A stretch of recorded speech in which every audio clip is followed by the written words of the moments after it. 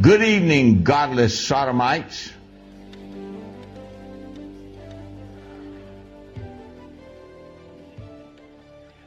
Turned off the computer last night, so I had to. Yeah, I hate when that happens. You know what I mean. Anyway. Yeah. So, all right, welcome to the Excommunication Station. I am your host, Chaz.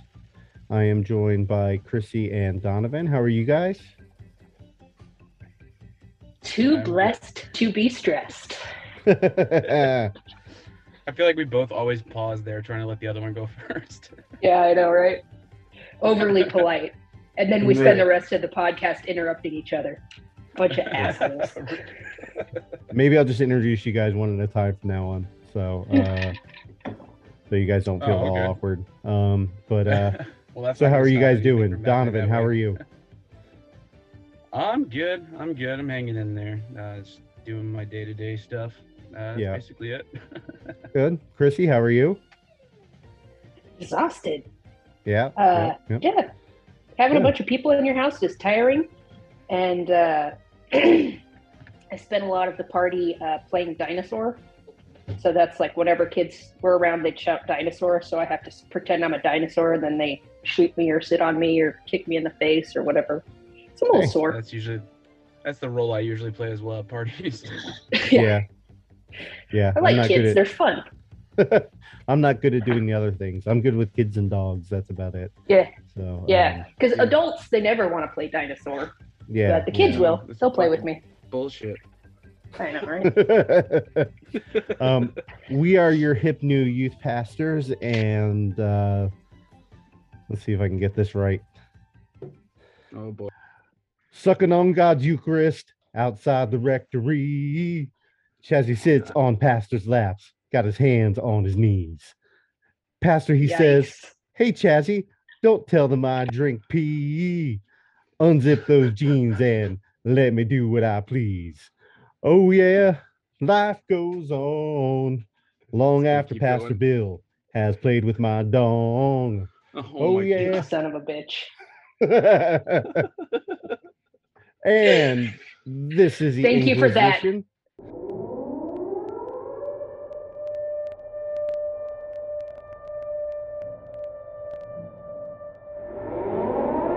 That's going to be stuck in my head all week. You son of a bitch. The best part is holding your laughing so you don't miss the joke. Yes. I know. So who will be the next Antichrist in the predictions that everybody comes up with? Do you guys have a guess? You go first, Donovan. Our own personal draft pick? Yeah, if you had a draft pick of who the right will choose next as the Antichrist. Oh, who they will pick? Oh, okay. Yeah. I was gonna pick who I want to be the Antichrist. Oh no, that's fun. How about both? I'll give you both. My own personal one, Nick Cage. Okay. If he's not the Antichrist, I'm very upset. But for the right, that is tough. Damn, man.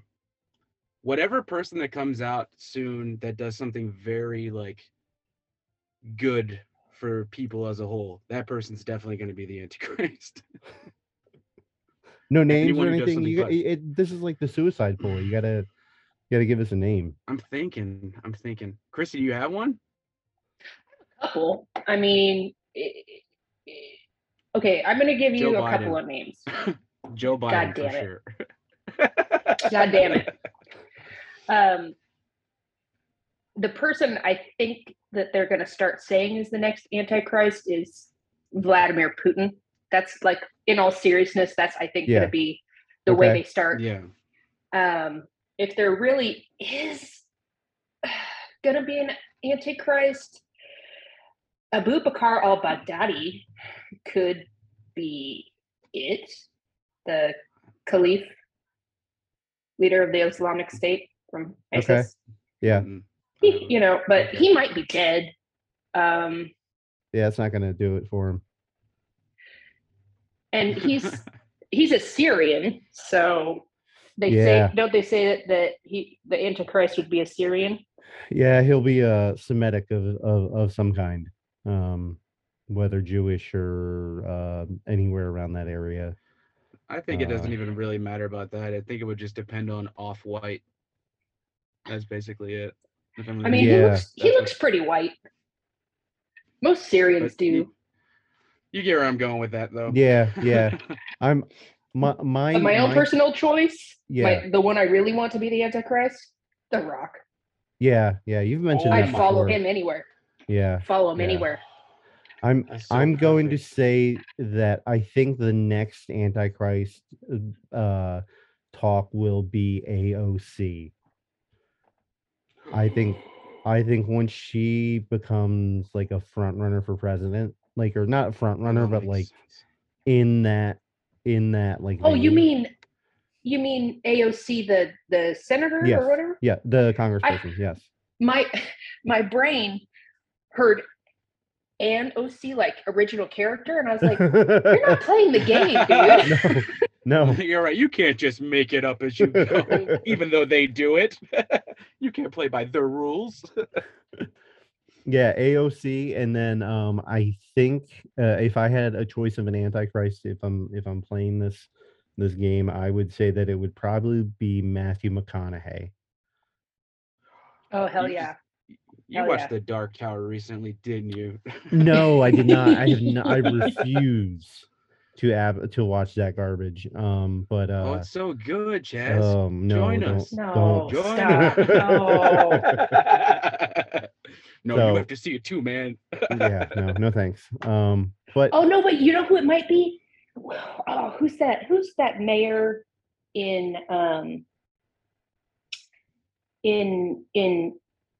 God damn it, brain work. The mayor of Kiev. What's his name? The guy that everybody drools over all over the internet. Zelensky? Oh, Zelensky. Yeah, he's a president. Not that I. Right. Yeah. I thought he was. Whatever. Not that I think he would be the Antichrist, but I think that's what they'll start saying, because you can't like someone else that much. Yeah. Also, he's handsome. True. Yeah, he is. Side note, the only reason I remember his name is because of Honey, I Shrunk the Kids. Oh, yeah. Wait, what was his name?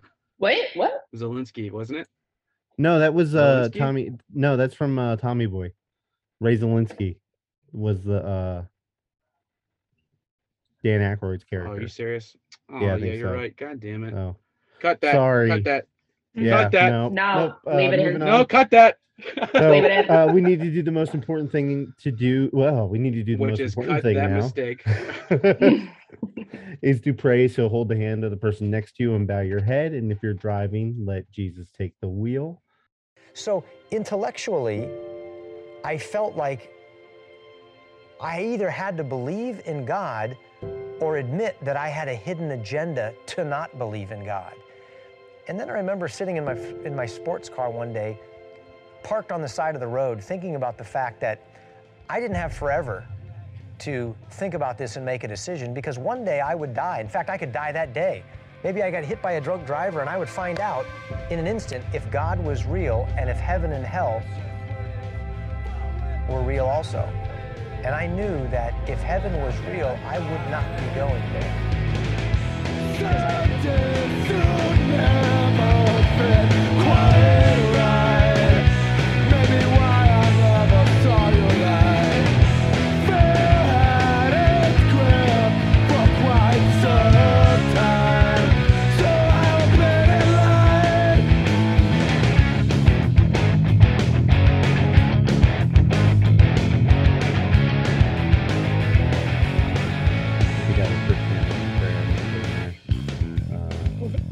Please feel free to cut this out.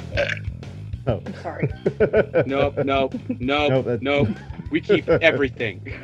God damn it. All right.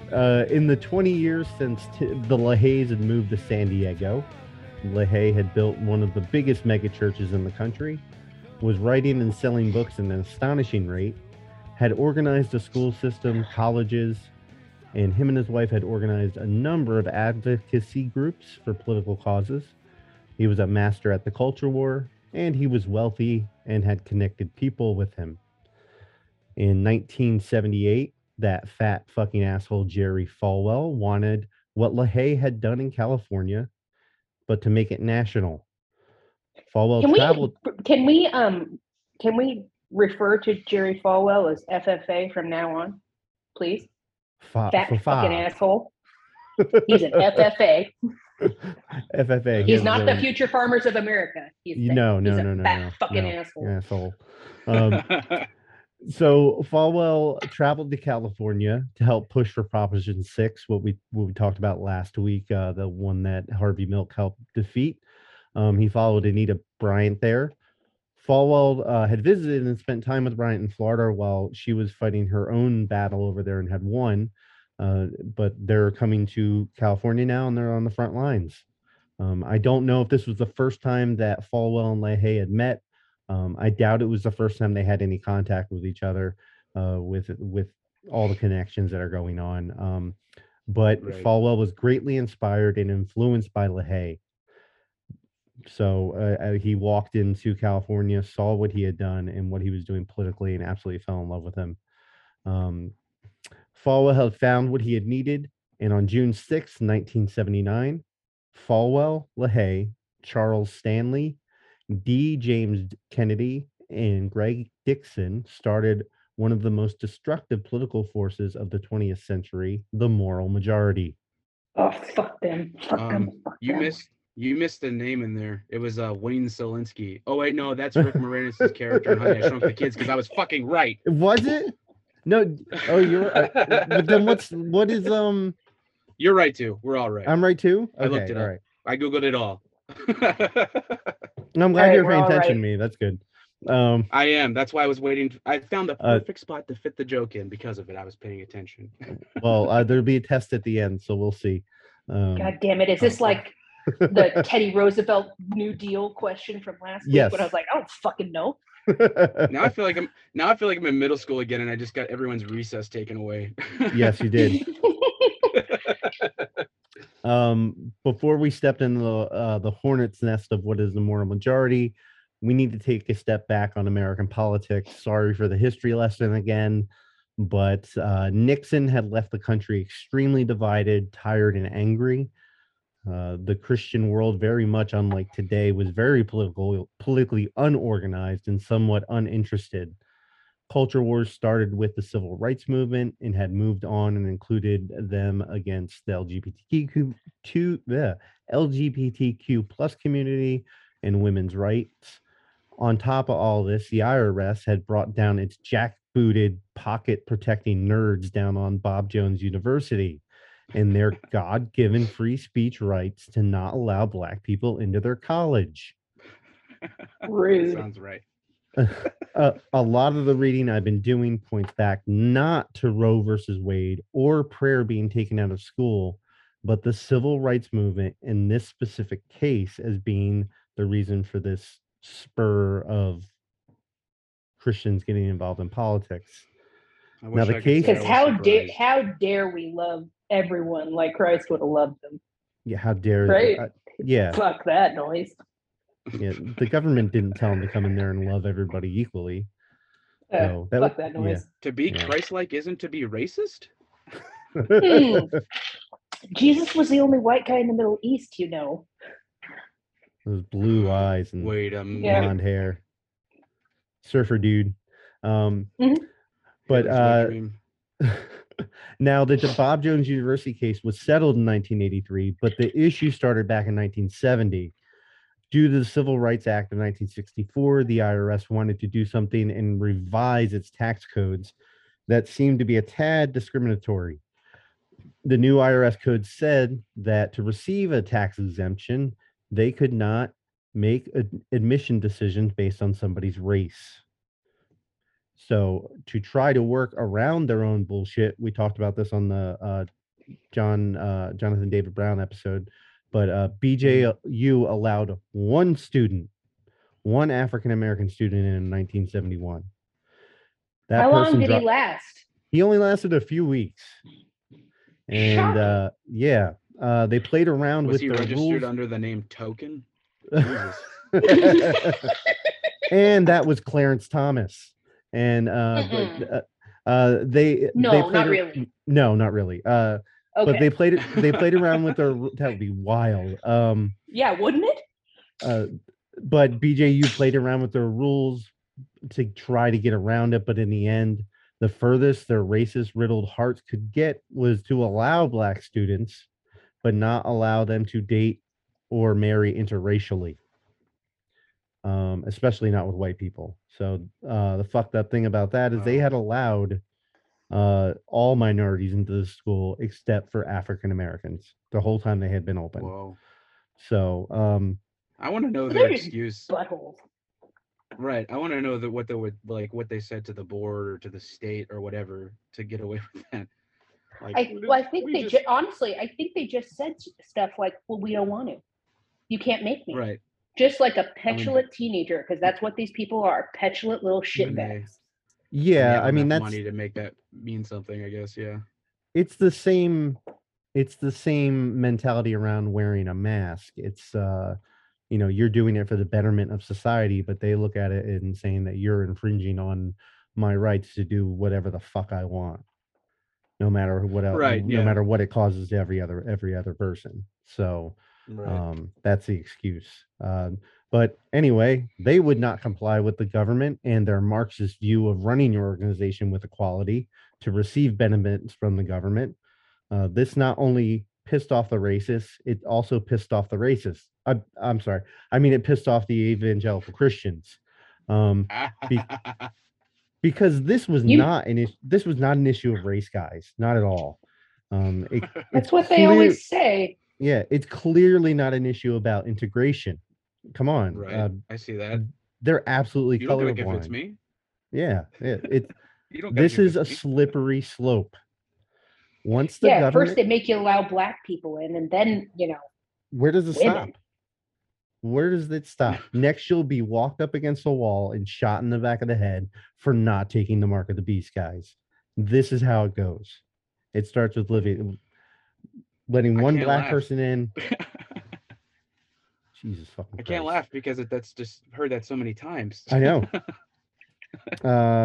But anyway, by the time Jimmy Carter came into office in 1976, the ice was about to break. Carter was the first president to tell the world that he was a born-again Christian. The peanut was about to crumble. I can't. I love that guy. I know. Born again was a term that the evangelical right took as they had an ally in the White House. That term was not a huge term like around the country. When he used that, I was watching some reports. When he used that term, it was a big. They just latched on. Yeah, it was a huge. Like, I don't want to call it a dog whistle, because I think he really truly meant it. As you could see by his life. But I think they took it a different way from what he was saying. Now it definitely is a dog whistle. Yeah. But the White House up to that point, you pretty much had an apolitical presidents. Or I mean, they wouldn't not apolitical. Talk about their beliefs like that and stuff. They wouldn't. They would say they're Christians and whatnot, or they would rely on God and whatnot, but it wasn't overt, and it wasn't. I'm going to make these decisions in policy around your beliefs. Right. So it's almost like they were trying to be respectful of other people's beliefs or something. Maybe. I mean, up to a point, they still hated black people and Native Americans. I mean, there's so I mean, there's a whole lot there. They hated Kennedy because he was a Catholic. They were scared that Kennedy was going to get his marching orders from the Pope. Well, yeah. So that was like the I'm first sure he time. Did. Oh, I don't know. You actually do idea. What the Bible says. But after almost 4 years, the religious rights had enough of Carter. They felt betrayed by someone who thought they shared their same beliefs with. He had done nothing to curb the rise of the LGBTQ plus community. He had it made abortion illegal. He supported the Equal Rights Amendment. He didn't do a damn thing to stop Bob Jones University being the victim of their own made-up reality. It didn't matter that the lawsuits and the issues with the IRS came from Nixon and Ford, who hadn't done anything about it either. This was all Carter's fault. You know what this reminds me of? Like, do you know when you're not in the best headspace, like your mental health is not doing the best, and you sit there and you make up scenarios to hurt your own feelings? Oh yeah, all the time. This is That's what my showers are for. Yeah, this is the religious right.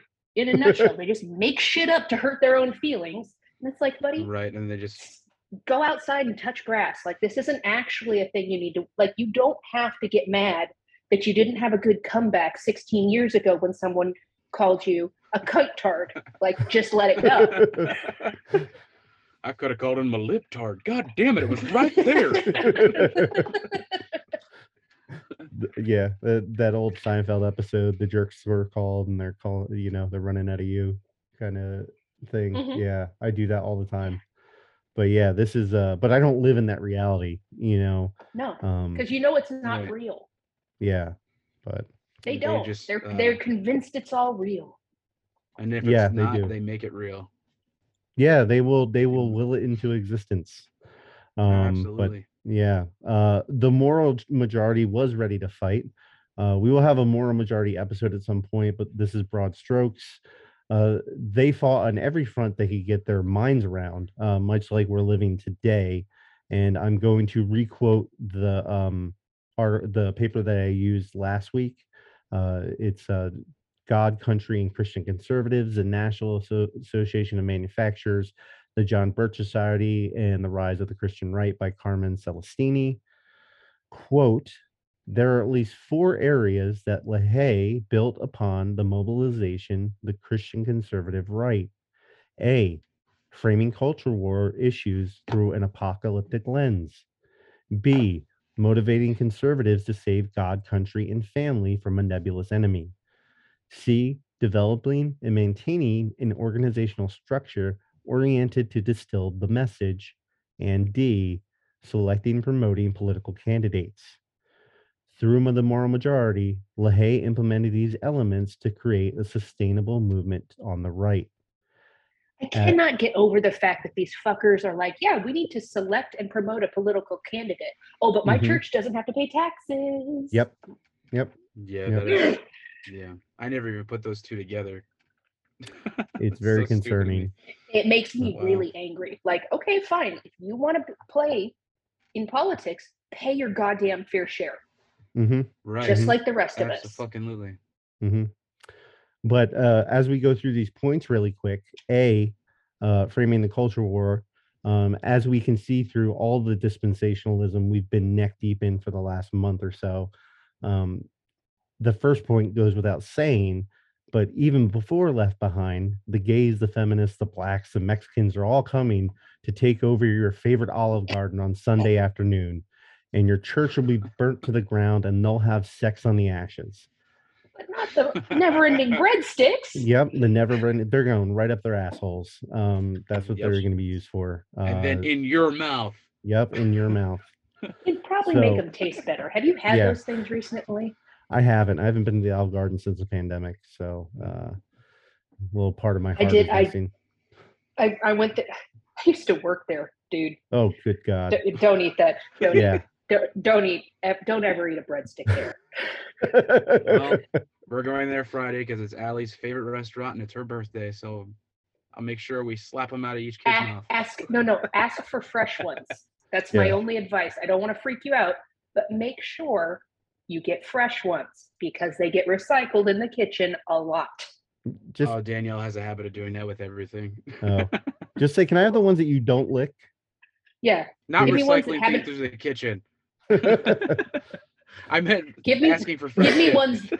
Yeah, give me ones that haven't been on someone else's table and touched by their grubby little hands. Yeah. But part B of this, motivating conservatives to save God, country, and family. LaHaye has taken all the enemies against all that is good. And the good would be God, America, and your family. If you don't fight for them, we will be eaten alive and your children will become Boy George's sex puppets. Awesome. This is the mentality. Isn't Boy George dead? Yeah, but this is kind of zombie Boy George. Trying to put the 80s in Boy here George too. died? So yeah, I think so. He might be alive. I don't know. No, you're thinking George Michael. That's what I was thinking. George Michael is dead? Yeah, he's dead. Oh. Yeah, he's been dead for a while.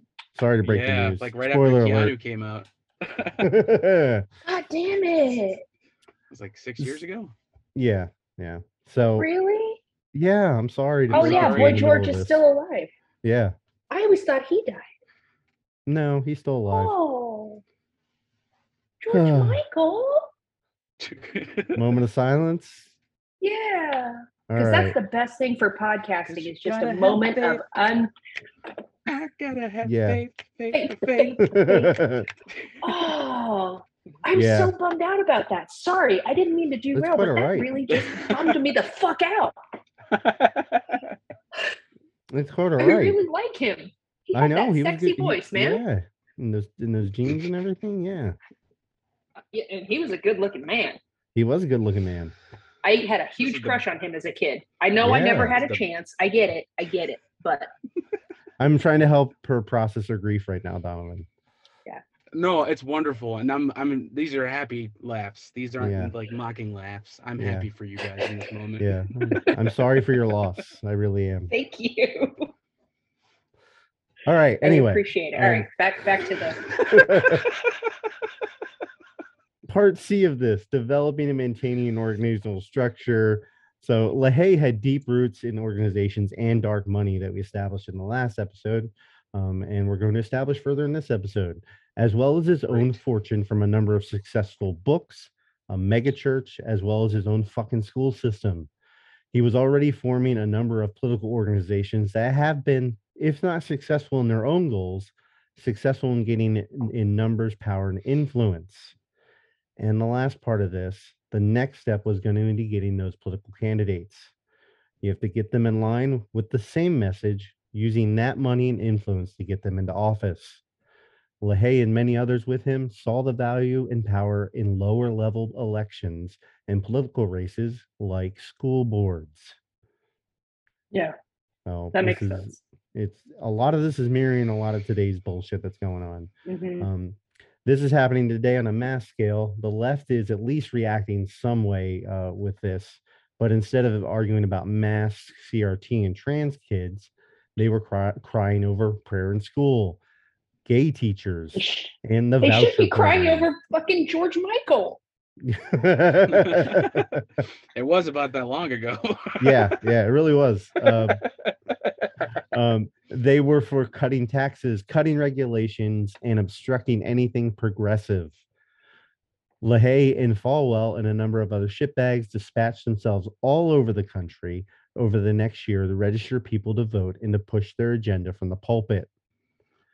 Funny they don't do that now. They do not like people voting. Right. Shit's ridiculous. And LaHaye had people don't notice the pattern. Like, I mean, you're pointing it out. I've never noticed it. It's in my face, so I notice it. But it's crazy how it's not that noticed. It's just buzzwords being swapped out. Literally, yeah, that's it. It's fucking crazy. Yeah. LaHaye had his own view of what a proper candidate was and was not. A humanist is just not qualified to be elected to a public office by a patriotic American loving citizens. The major problem of our day, moral, educational, economical, and governmental, are primarily caused by the fact that over 50% of our legislators are either committed humanists or are severely influenced in their thinking by the false theories of humanism. End quote. Dun, dun, dun. I'm convinced. Hey, if you say it loud enough and long enough, it must be true. Well, if you repeat it enough, it's true. Yeah. So, but let's go back to history really quick and get this straight. The Carter presidency was a giant wet fart. The country had lost most of its faith already because of Vietnam, the downfall of Nixon. Carter was met with a number of economic and foreign policy disasters. Inflation was up, gas prices were up, major conflicts in the Middle East.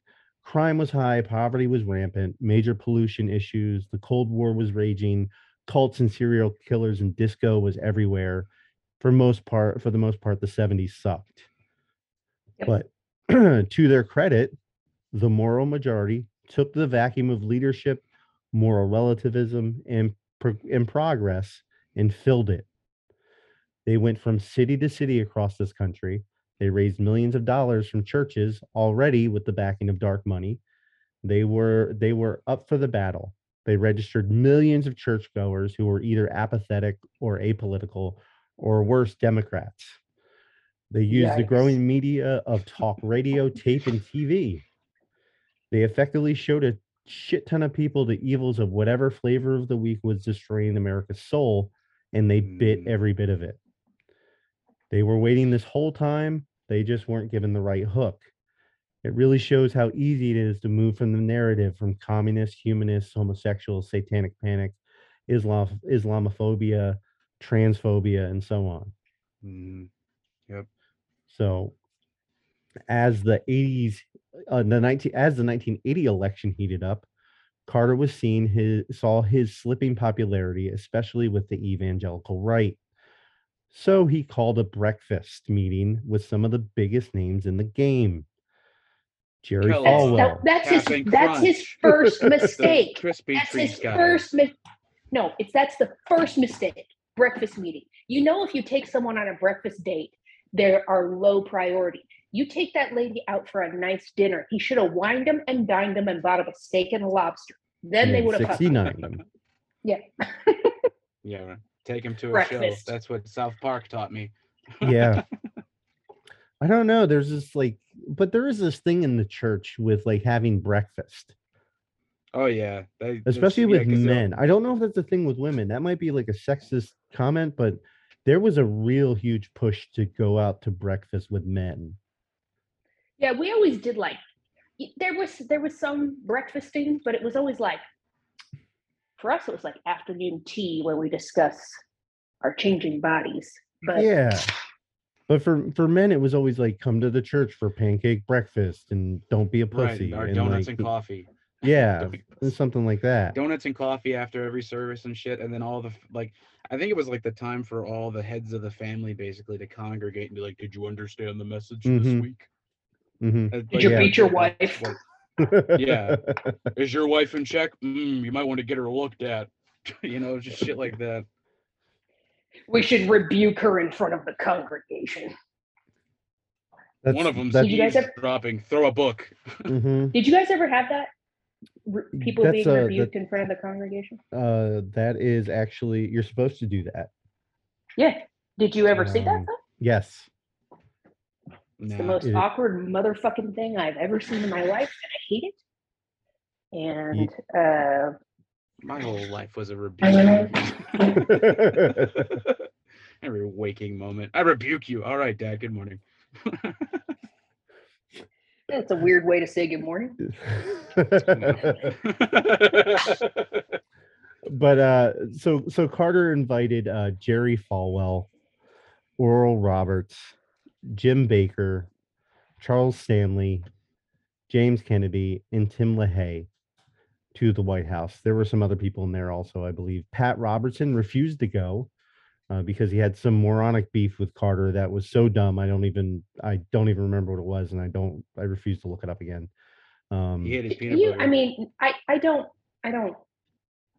advocate terrorism. Obviously, I'm just going to go on the record and say I don't advocate terrorism. But if that building had exploded, yeah, I know, right? If that building had exploded, or there was botulism in their breakfast eggs, think of how much better off. Yeah. This is why there's no such thing as a time machine, because this stuff would have happened already. Yeah. But anyway, why didn't someone shit in their bacon and just give them all E. coli, and then we'd be in a much better place? Yeah. I don't know. Because they probably would have liked it and got off on it. Yeah, it turned. Yeah, you're probably. I almost spit out my beer. Honestly, my kink is this. Fuck you. Yeah. This is my kink. Those guys. Meeting, yeah. The meeting apparently got heated, but not crazy enough where Carter walked away thinking it didn't go well, because he was like, "Wow, that went great." Carter, as these shitheads took it, didn't answer their questions to the satisfaction, because Carter wasn't a fucking soulless monster. Right. Right after Carter left the room, LaHaye jumped into action. He called a prayer meeting with the leaders right there. LaHaye I thought you were gonna prayed. say he jumped on the table. Yeah, he might have. Hopped in. I'm sick of this bullshit. That peanut farming fucker. Yeah. How dare he?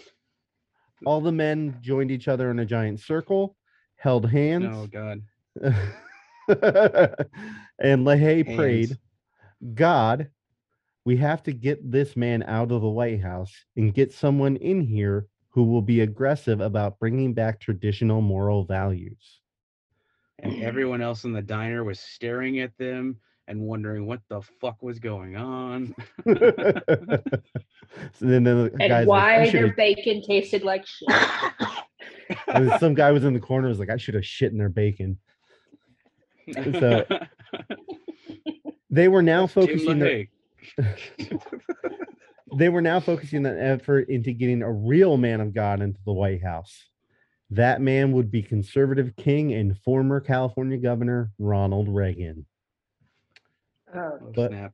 Yeah, can I tell you a quick aside about Ronald Reagan and how much I've changed since I was a kid? Yes, go ahead. When I was a child, I used to love Ronald Reagan. I still sort of love him, but not for his political career, for his movies. I cried when he left office, like a lot. Like I cried a lot. And I still, to this day, will watch his movies and love them. My husband even proposed to me at the Reagan Library. Wow. But yeah, wow. I understand now what a butthole he is. I used to think that's one way of putting it. You know?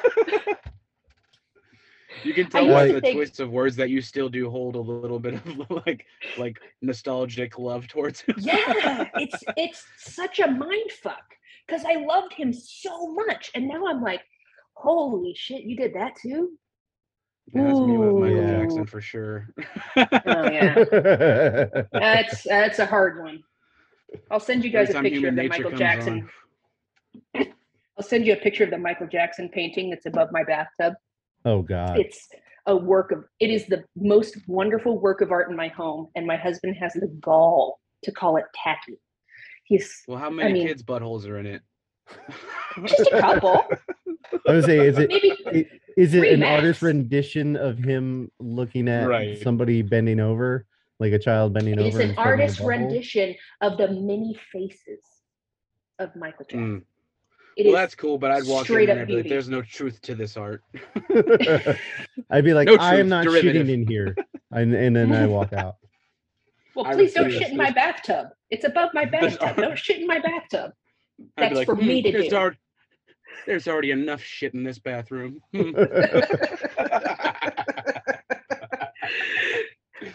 I'm sorry to ruin some of your life here, Chrissy, but no, it's fine. I realize he's a butthole. Yeah. But despite his history, the moral majority got behind Reagan. These men set a precedent that moral character has no bearing in or who the Christians will support. From Ronald Reagan to Marjorie Taylor Greene. I was trying to get her first name right. Reagan had already been divorced, which is... I commend you for that. Thank you. He said of abortion when he signed one of the most liberal abortion laws in 1967, I could only reconcile abortion with the right of self-defense, namely the right of the mother to protect herself and her health against even her own unborn child if the birth of her child threatened her. It has been my feeling that our religion does justify the taking of life in self-defense. I cannot accept that simply on a whim, even a mother has the right to take the life of her unborn child simply because she thinks that the child will be born less than perfect or because she just doesn't want to be bothered. Well, the bill was amended to meet my demands, and I signed it into law. So he straight up murder a baby if it's going to murder the mom. That's what he said. So that's how he justified allowing abortion. So much more complex than that, and I it know. makes me angry. It's just like, okay, it's not black and white like that, but okay. Which they know. They weird. know it's not black and white like that, Right. but they just It's weird to make this just such a weird state. That's a weird statement in in every way. Now, he later claimed that he regretted signing the bill into law, but something probably would be unforgivable today. I don't know, maybe. In 1967, he signed into law the largest tax increase in California history. In 1967, he banned open carry of loaded firearms with the Mumford Act. Now, this was a completely racist bill trying to curb the rights of black activists, mainly the Black Panthers, but I don't know if that would happen, anything like that would happen today, where he would be accepted with open arms into the Republican Party. But in 1968, he passed the Firearms Owner Protection Act of 1968, which banned the sales of machine guns and automatic weapons to civilians. He drastically... Why do you need them? What do you need them for? I don't know what you need. Machine gun.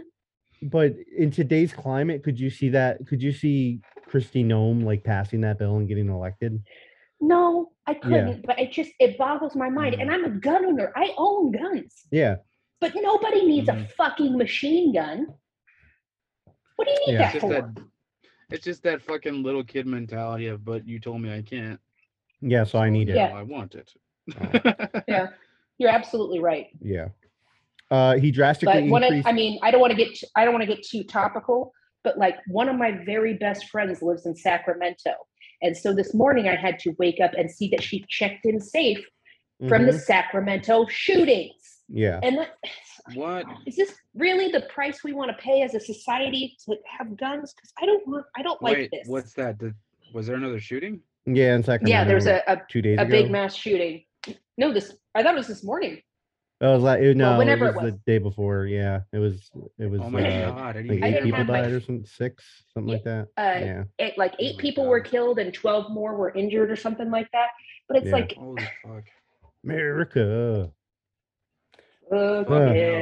Yeah, but Ronald also drastically increased education funding for kindergarten to college, which is something I don't think we'd ever see. By his side was and this is not shaming at all, but an amazing woman with amazing oral sex skills that was known around Hollywood. Yes. And she believed in astrology, Nancy Reagan. And she always wore red. Yes, that too. Man, so weird. Like just thinking about her and like how lauded she is.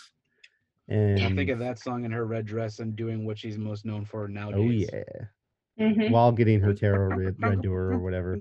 Now he wasn't the liberal god he wasn't the liberal god I was making him out to be. He was a racist piece of shit. He was very anti-public assistance of any kind. If you remember him as president in the welfare queen narratives, they were alive and well as him when he was governor. So I'm not going to pretend like he wasn't a complete asshole.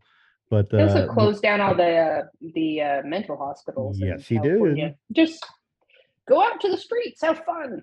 Yep. Mm-hmm. Let's not fix the problem. Let's just make it a million times worse. Yeah, just go live on the streets. Go bug them. Jeez Louise.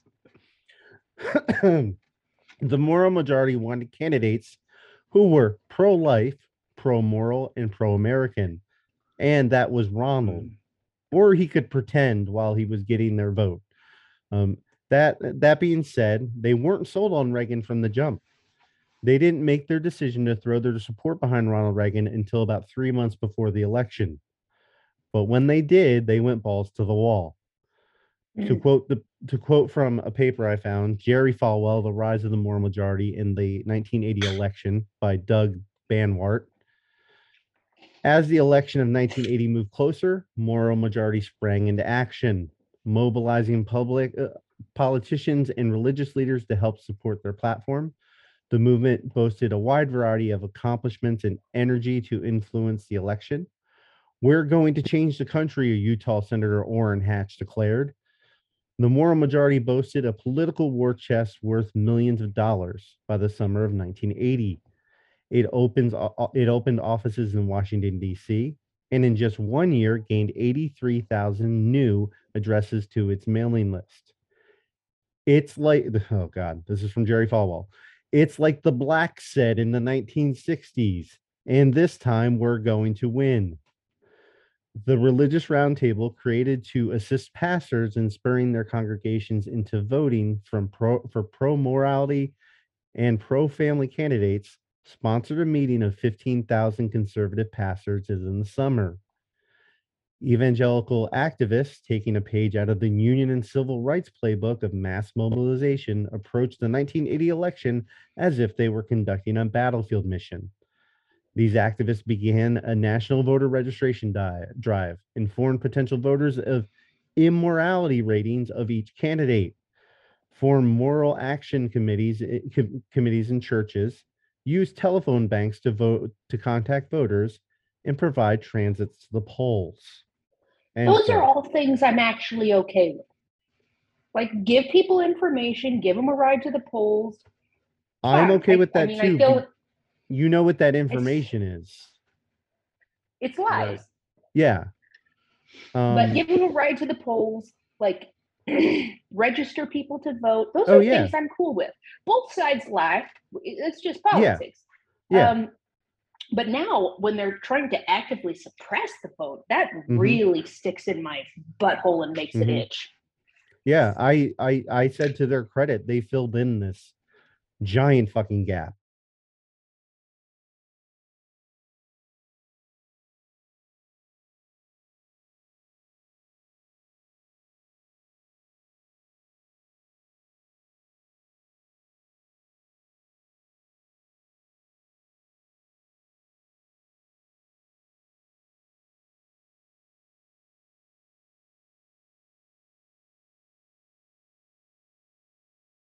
We have to make a choice between a person who may be less than perfect, but who supports the values we believe.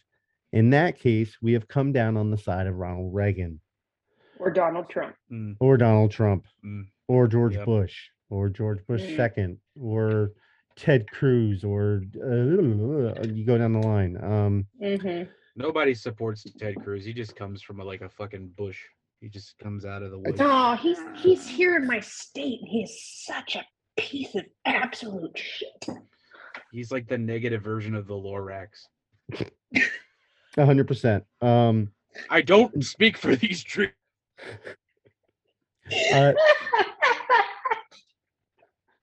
This is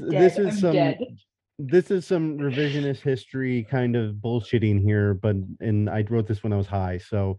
But I believe that if the moral majority would have put their weight behind Reagan way before the primaries, they might have influenced his VP pick. Other than George Bush, we might have gotten an overtly Christian vice president, more than the head of the CIA. Reagan and Bush, for all their murder, corrupt, and deception, largely did it outside the framework of Christianity, unlike the next Bush and Trump. Which again, revisionist history by hypothesis, where we could go if Bush hadn't been president and then his son hadn't been president, yada, yada, yada. The weeds. I'm in them. The weeds. Yeah. It's just like, maybe he could have gotten Pat Robertson as the vice president, and then everybody saw how crazy he was, and then we wouldn't have ended up with Bush. And I'm just then 9/11, I'm like, oh my God, life would have been so much better. But anyway, 9/11 was going to happen no matter what. I know, in some form or another. Reagan knocked Carter's dick in the dirt in the 1980 election, even with a third-party candidate, John B. Anderson, who took 5 million votes. Reagan won 50.7 to 41%, and with 489 to 49 electoral votes. And this would be the last time a Democrat would take Georgia until the 2020 election. This isn't just because Carter was from Georgia, but this isn't a moral majority episode. But LaHaye was at the head of the moral majority when all this was happening. It's tough to say how much of the decisions and directions that they took were of his doing in the group. So in fairness, I won't go too far into their activities and save them for another date. That being said, the majority stayed with Reagan despite him not pushing conservative or social issues. He also appointed Sandra Day O'Connor to the Supreme Court, which would fucking never Sandra happen Day, again. how many kids did you kill today? That was good. That was good. I heard Jesus. Wow. Thank you. Yeah, but that would never happen today. That would be like Trump getting Merrick Garland a shot at the Supreme Court.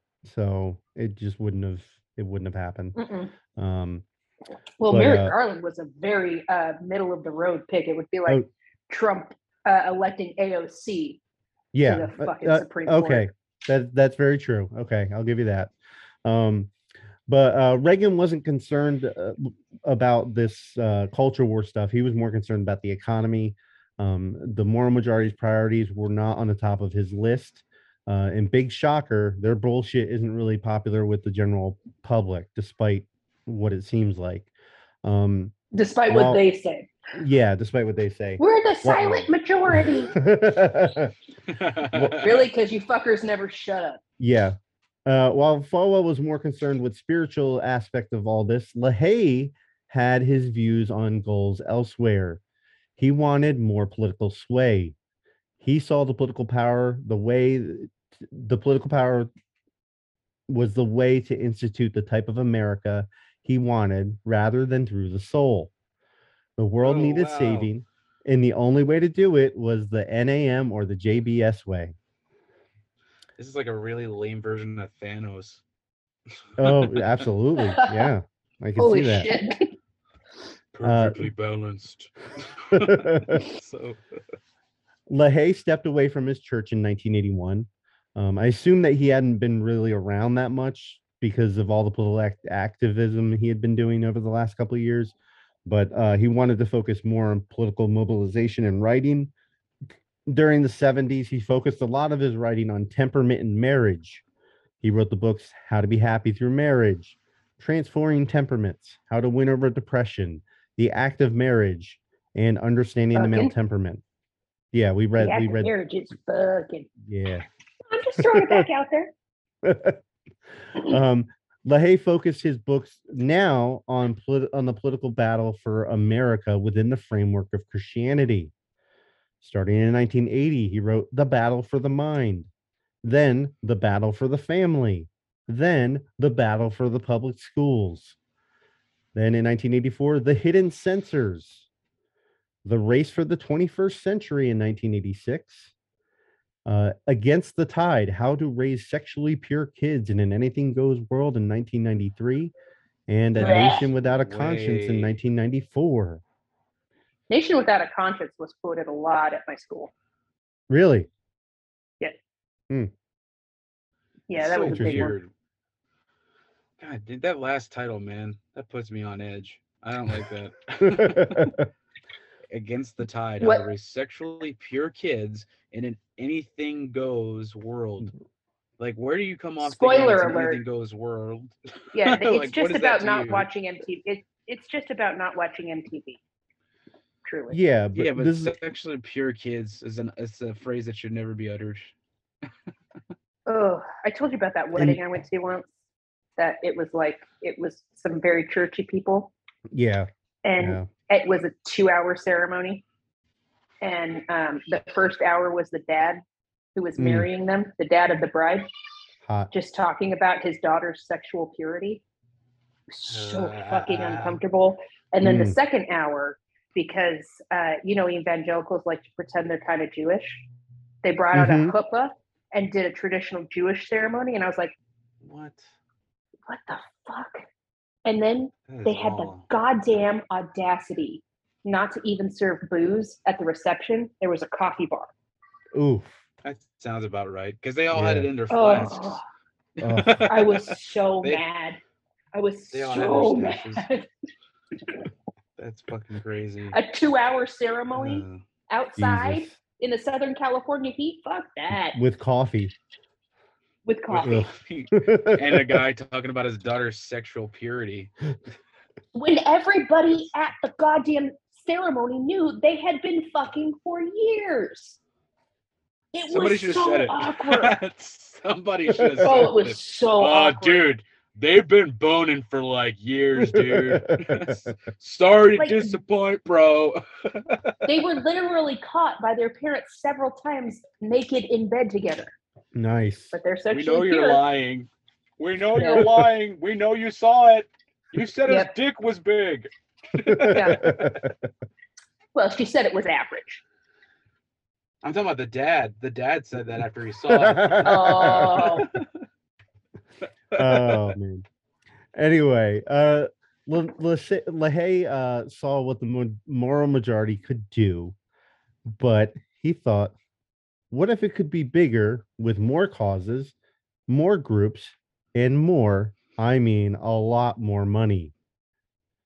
Now, I read a paper, a part of a paper here that I'm not going to quote, but I took a lot of this information from. It's called God, Trump, and Closed Door World of a Major Conservative Group by the Washington Post by Roger I looked O'Hara. that up. Oh, you did? Okay. I looked that up, yeah. Yeah. Holy cow. It was written on October 25th, 2021. In 1981, LaHaye founded his most dangerous and damaging organization called the Council for National Policy. The true depths and nature of this think tank was not really known for decades, and I'm not sure that we'll ever know how deep it goes. To quote LaHaye on the CNP, I realized that the leadership that was springing up all over the conservative movement was made up largely of clerics, hard-driving leadership, compulsive people that run everything, and I could see them just colliding with each other. And I thought, wouldn't it be neat if we had a group that could just get together on a regular basis and become friends? Yeah, that would be really fucking neat. But the burrito. Yeah. The watchdog site Church and State say, from the beginning, the CNP sought to merge two strains of far-right thought, the theocratic religious right with the low-tax anti-government wing of the GOP.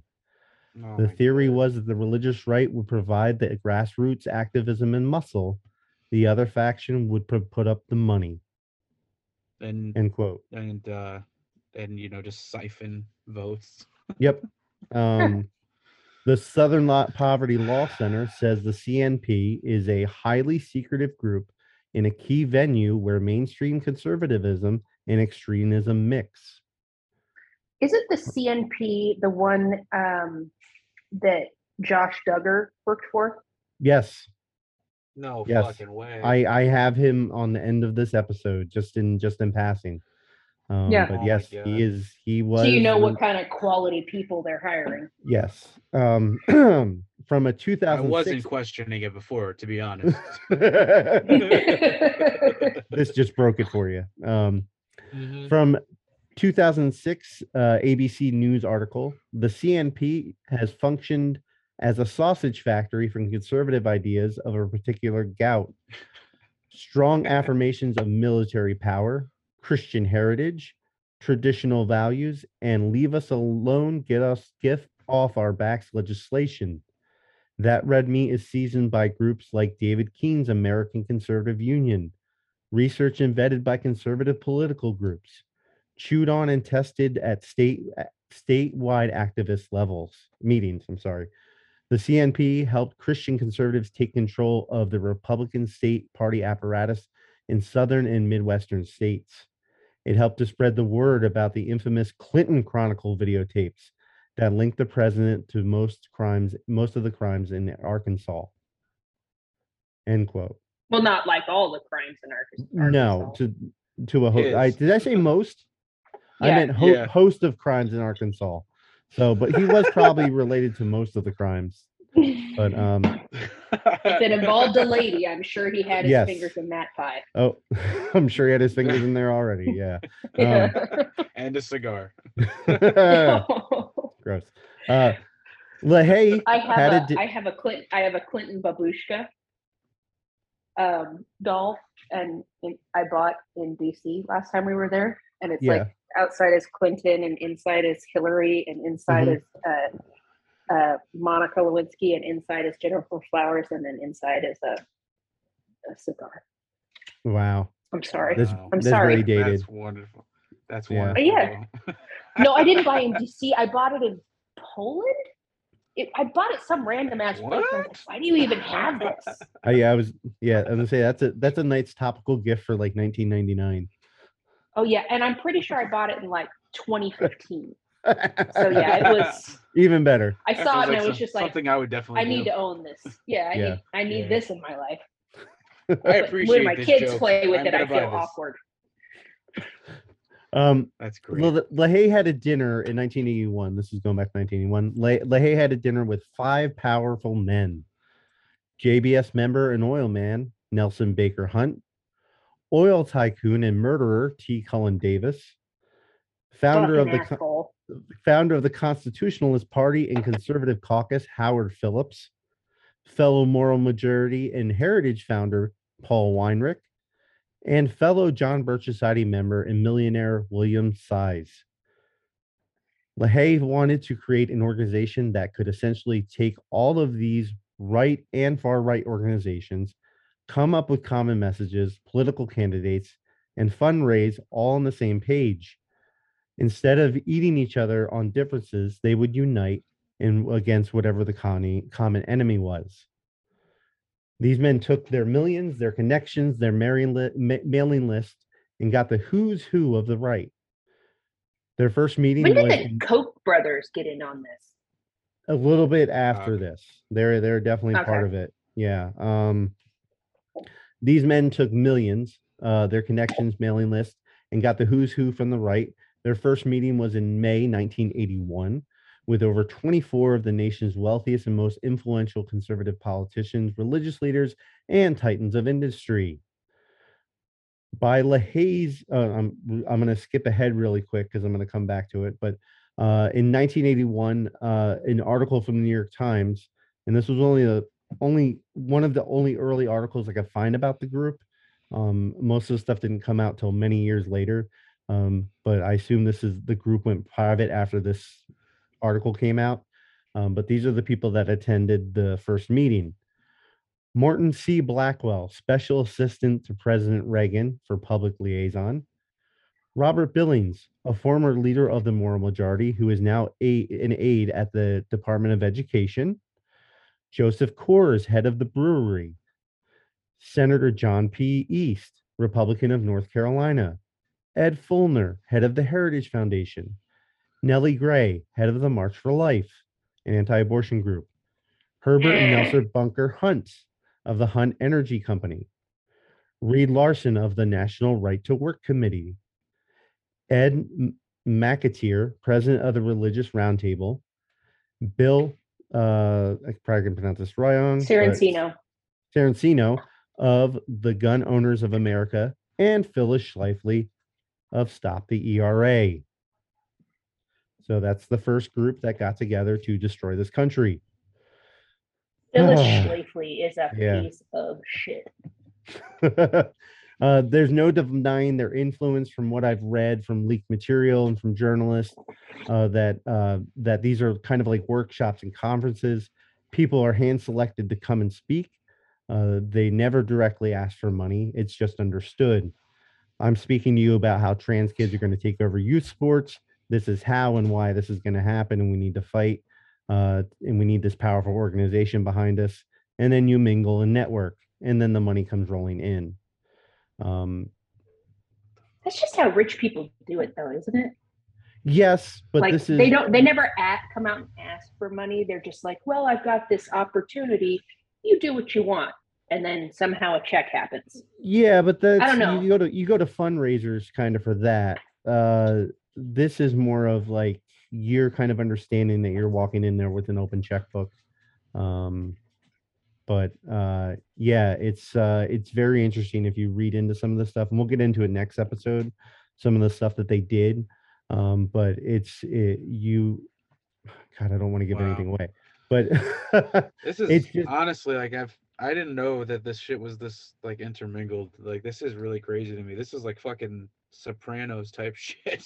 yeah. Isn't it weird though? Because that's just how rich people do it. Like when you're so rich that money has lost meaning, all they do is trade in favors because and time, because that's what actually has value to them. Money has stopped having value, and the value lies in their time and their attention. Yes. Yeah. Influence. Right. Absolutely. Yeah. And then and then you can definitely go a negative route with that fucking influence and power. And it's crazy to see how deep the influence of the church is and the people that were in charge of the church. I never knew it was this fucking crazy. Yeah, and it's very apparent where the marching orders come down from. This is honestly kind of blowing my mind a little bit. You thought your church was independent thought? Fuck you. But by they buy their orders, sermons. They buy their fucking sermons, and they get their marketing orders from the Koch brothers. By LaHaye's orders, this organization was to remain extremely secretive. No press, no members of the press, no advertisements or announcements. These were invite-only meetings, and the invitees had to be voted on by the governing board, and the vote had to be unanimous. They would meet once a year to multiple times a year. The locations of the meetings were kept confidential. Everything that went on inside the meeting was supposed to be kept confidential. There have only been a few handful of times that anyone from the outside world got in or anything was leaked out. There's no denying. I think I might have done that one. I did that part already. Here we go. From a leaked recording at a speech given at a 2017 CNP conference. There's no notation on who the speaker was because it was just audio recorded. I almost think that we might want to call it tracking and defeating evil. The activists on the left and the people who fund them are out to destroy everything you hold dear: your families, your marriage, your business, your freedom of speech, your freedom of religion, everything. Wow. It's my Civ 5 game too? So even today, one person just goes, but isn't that what's happening here? Hey, get him out! Get him out! The lady projects too much. Right. Yeah. He must have been a leftist reporter. It's all Darvo. You guys deny, attack, reverse victim, and offender. It's like the classic playbook of the evangelicals. They're like a narcissistic abuser, and they just Darvo the shit out of everything. Oh, you're trying to come and take my rights. No, you're trying to come and take mine. Shut the fuck up and leave me alone and let me live my life. Right. I'm literally doing nothing to you. You approached me. Fuck off. Yeah. Don't make my kid pray in school. He doesn't want to. Yeah. I think this is the most eye-opening part of this whole thing I've been researching. That even today, the richest and most powerful people in this country actually believe this bullshit that they're pushing. Part of me was always kind of ignorantly hopeful that they didn't, and they were just trying to push it to get rich and try to make people, the gullible people of this country, to do what they want them to believe or whatever. But not after reading that quote and then seeing what Clarence Thomas's wife is fucking doing with her text messages and what was saying to the president and to like the chief of staff, and like it's like they actually believe this stuff. It's really disheartening, isn't it? It is, because at one point you're just like, well, they don't believe it. They're just kind of pushing other people to believe it. It was like, no, in their own closed door meetings with each other, this is what they're talking about. They're talking the same stuff Alex Jones talks about, and Tucker Carlson and whoever else. They believe you're starting to sound like a robot. I am. Can everyone else? Yeah, you are. My voice Donovan, can you hear him okay? My voice is going a little bit. No, I had a connection issue for a second. I'm good now, though. Okay. Just sorry, can you hear me? Yeah. Okay. But I get what you're saying, though. The point you're making, that is really scary. yeah. I don't know. It's like it feels so much worse that they believe it, you know? Yeah. I don't think they all believe it. I don't think they all I don't think believe they it, all but I do. think a No. good majority of them do. I mean, you have the wife of a Supreme Court justice believes everything that your crazy uncle was spouting on Facebook for, the last 3 years.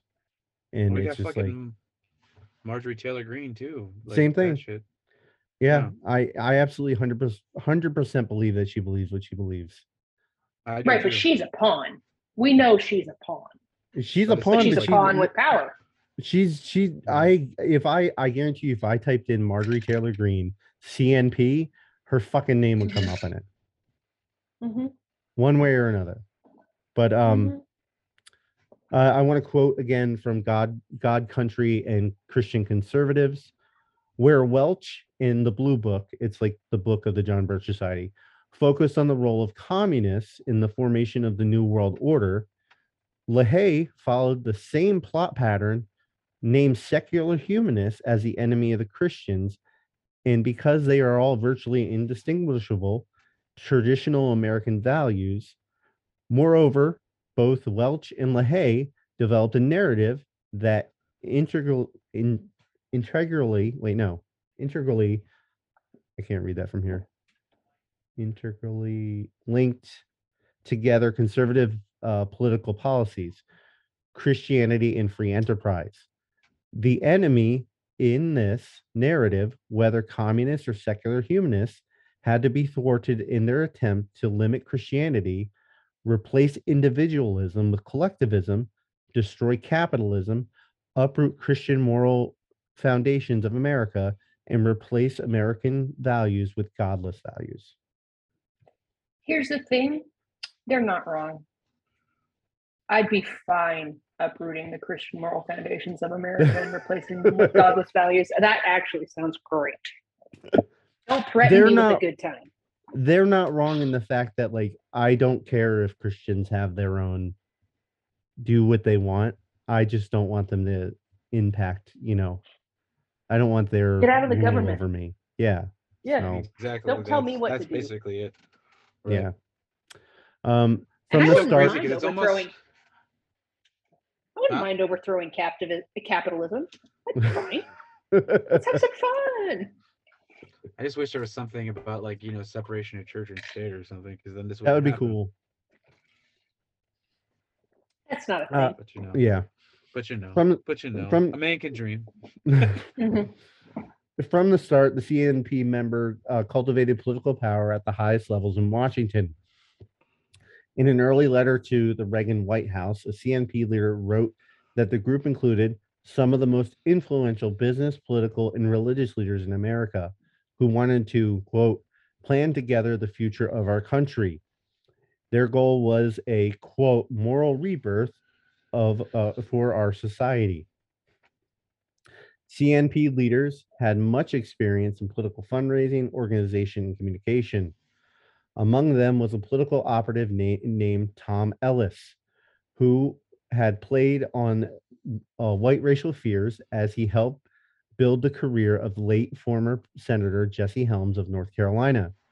Helms, who became a revered member of the CNP, was once described by the Post David Bruder as the last prominent, unabashed white racist politician in the country. Others included Pat Robertson, Ed Meese, the Attorney General under Reagan, Sam Moore, the nation's largest Bible publisher, and Rich DeVos, billionaire co-founder of Amway and founder of conservative causes. I cannot get over that Amway is still a thing. Yep. I cannot believe. Yeah. Now, I haven't been able to find much about what LaHaye did within the organization. He was only president from 1981 to 82, but the presidents rotated every few years. He was involved with the group until his death in 2016. But I want to give you a short list of the shitbags that were involved in this organization. and see Oh, if you boy. recognize any okay. of them.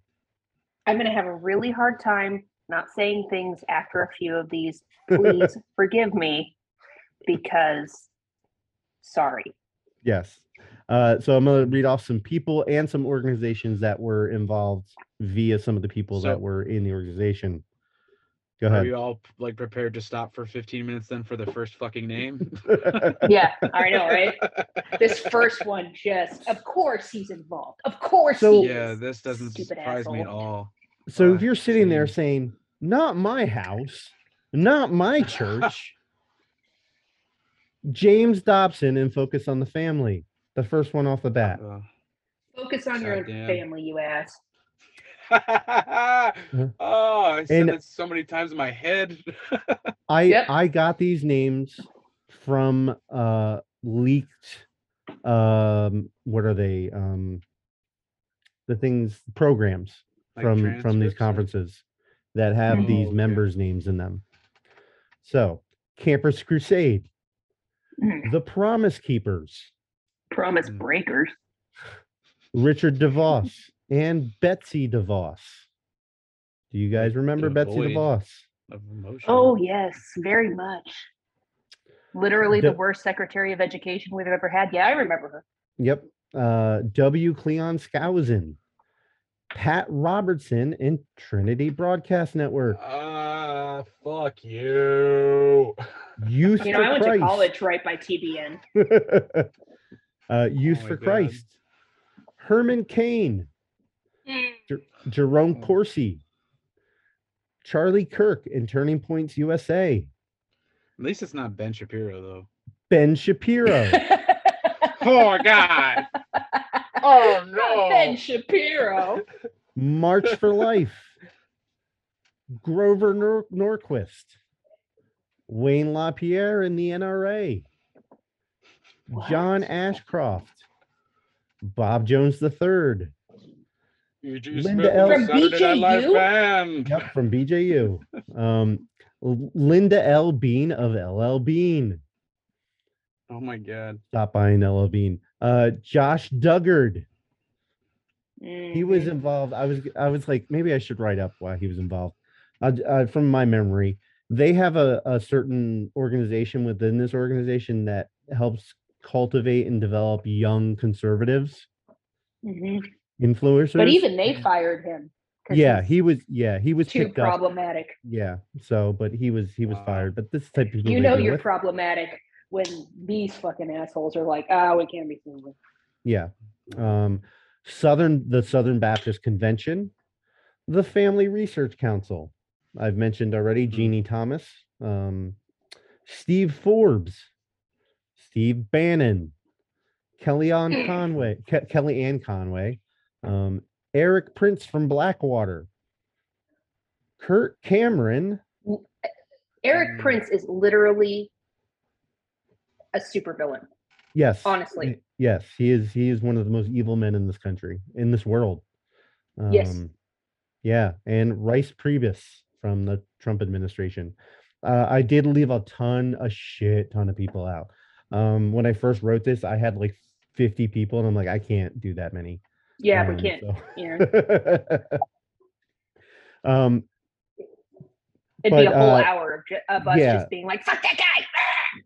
Yeah, some of the stuff they got into. The state song from Animaniacs.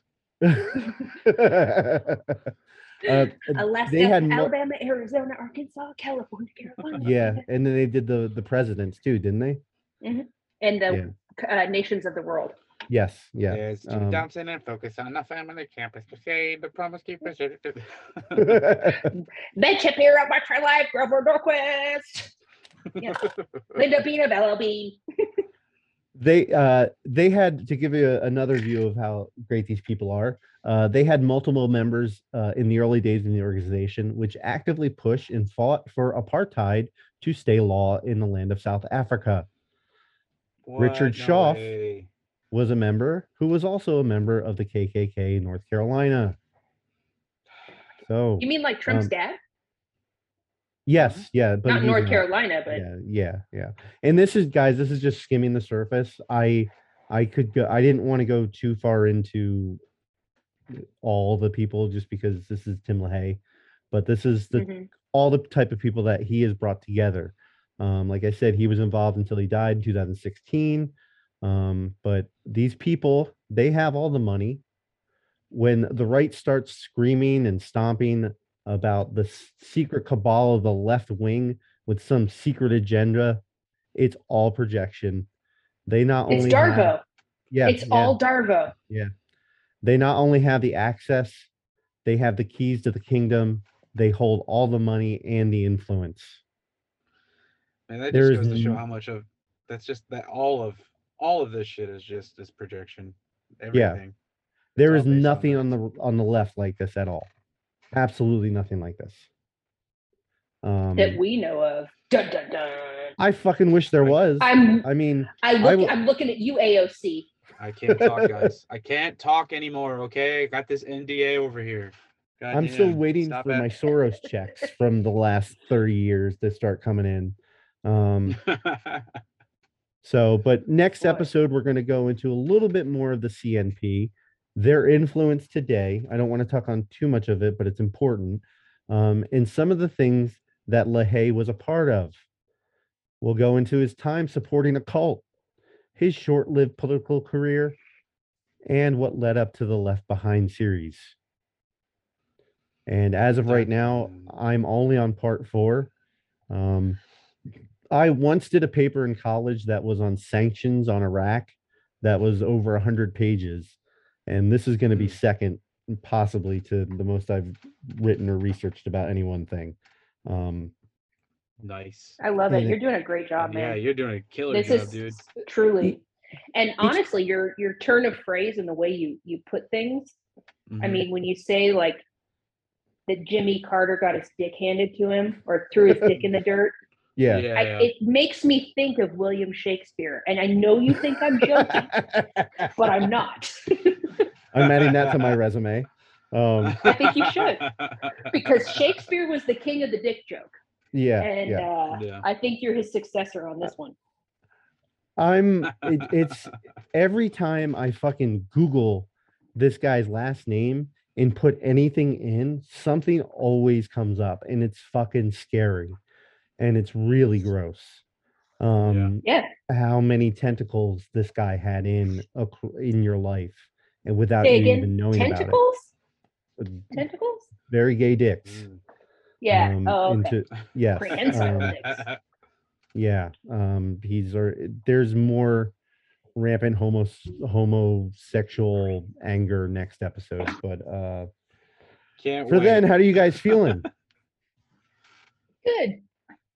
I wish my husband had been on this one because he knows 8 million things about the political, all of politics. Because he's got, he's working on that PhD in international relations. Yes. We should probably get him in on one of these because he's so smart about this stuff. Also, I just need to tell you that if you haven't watched Our Flag Means Death, I know I texted you both about it. I finished the last episode today. I know. Oh. I'm so busy. I'm going to try this. Do it. I made a terrible mistake. And I just started watching Detroiters on Paramount Plus, and I'm hooked on that.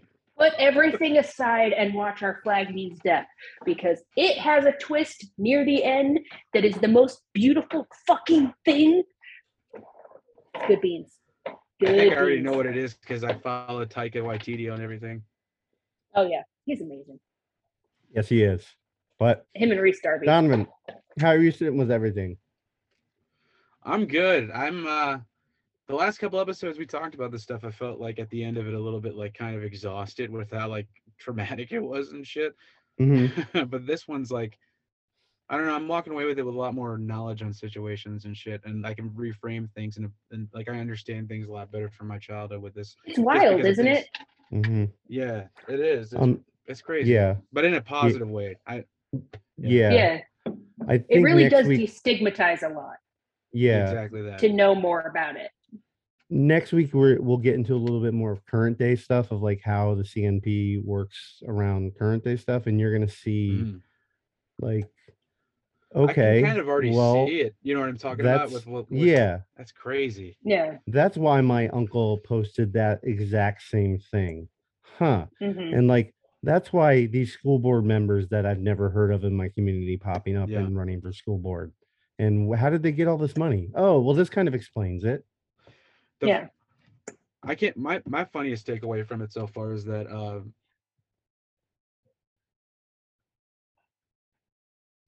Oh no. Did I lose you guys? No, I'm here. Did we lose Donovan? Was that a joke? I don't know if that was a joke. Oh, I think we lost him. oh wait, Damn it, I wanted to hear what he said. wait, is it? Yeah, what'd you say? Well, I hear you. okay, what was the last thing you heard me say? You said the funny thing is, and then you stopped. Oh, god damn it! I was gonna. Can you hear me? Okay. Mhm. I was gonna Yes. say. I was gonna say that I can't wait to see I have a lot of family and stuff that are like really big on these right wing crazy conservative like conspiracies and shit, but they're not involved with the church or like they're like, oh, I don't believe in God, but I can't wait to see how many of them go back to the church. You know what I mean? Like to the CMP and shit like that. Yeah. This would be Mhm. funny as fuck to me. Well, until then, you can excuse me. I need a drink. Sorry. Until then, you can follow me at ChazXCure or 17_seconds. You can listen to my other podcast, The Holy Hour, where we talk all things cure related. It's so good. It's Thank so you. good. Thank you. It's so good, and I'm then- really jealous of the people you get to talk to. Not Oh. jealous in like I don't want you to have the prize, but Yeah. I'm just like I want to have that prize too because that's amazing. That's freaking awesome. Maybe on this this podcast we'll get some more important people on one day. Lil and Nas you X. can talk to them. We want to talk to you. I'm aiming for Ben Kissel. I just want to talk to Ben Kissel. You know, that would be That'd be amazing. cool. Yeah. But also Lil Nas X. Yeah. Donovan, can we listen to your other podcasts? Not yet. You can listen to old episodes, the new ones in the middle of being edited and stuff. But it's called Laughing with You, Not at You. It's a podcast I do with my wife where we talk about mental health and parenting. So yeah, if you could check it out, it'd be cool. It's not as serious as I'm making it sound right now. I'm just dealing with a lot. Yeah, buddy. You got some shit happening in your life. Yeah. I'm honestly amazed you're still even editing it right now. That's why You're I'm the MVP. Well, you're the MVP, man. I forgot you can follow the podcast at XCOMPod on Instagram and TikTok. You can email us. Please email us at xcompod@gmail.com. Thank you to the band Iron Chic providing the intro and outro music. You can find them on all social media, Iron CHIC. And Chrissy, do you have a book for us or anything? I know you're busy. Just go watch Our Flag Means There Death. you go. Just go watch it. Like, I'm not even kidding you. Go watch that. Go watch it. Not that Taika Waititi needs my fucking. He's doing okay. He doesn't need my plug. But like, that show do it for is Reese. Amazing. It's just perfect. Yep. I'll have to watch. I love what they did there. Fucking gem. Reese is a fucking gem. Yes, he is. They are both just. He's good got his own show. I can't remember what it's called right now, but he plays like multiple characters. Each episode's a fake like documentary, and it's so fucking great. It's on Prime. Just look up his name, Reese Darby. Oh, okay. Absolutely. I will. Okay. Well, until then, peace be with you. And with your spirit. And R.I.P. George Michael. Oh, yeah, I'm never going to dance again. Oh. And everybody say, I like my looks. I like my personality. I've got a choice to make almost every second that I'm awake. Then maybe the reason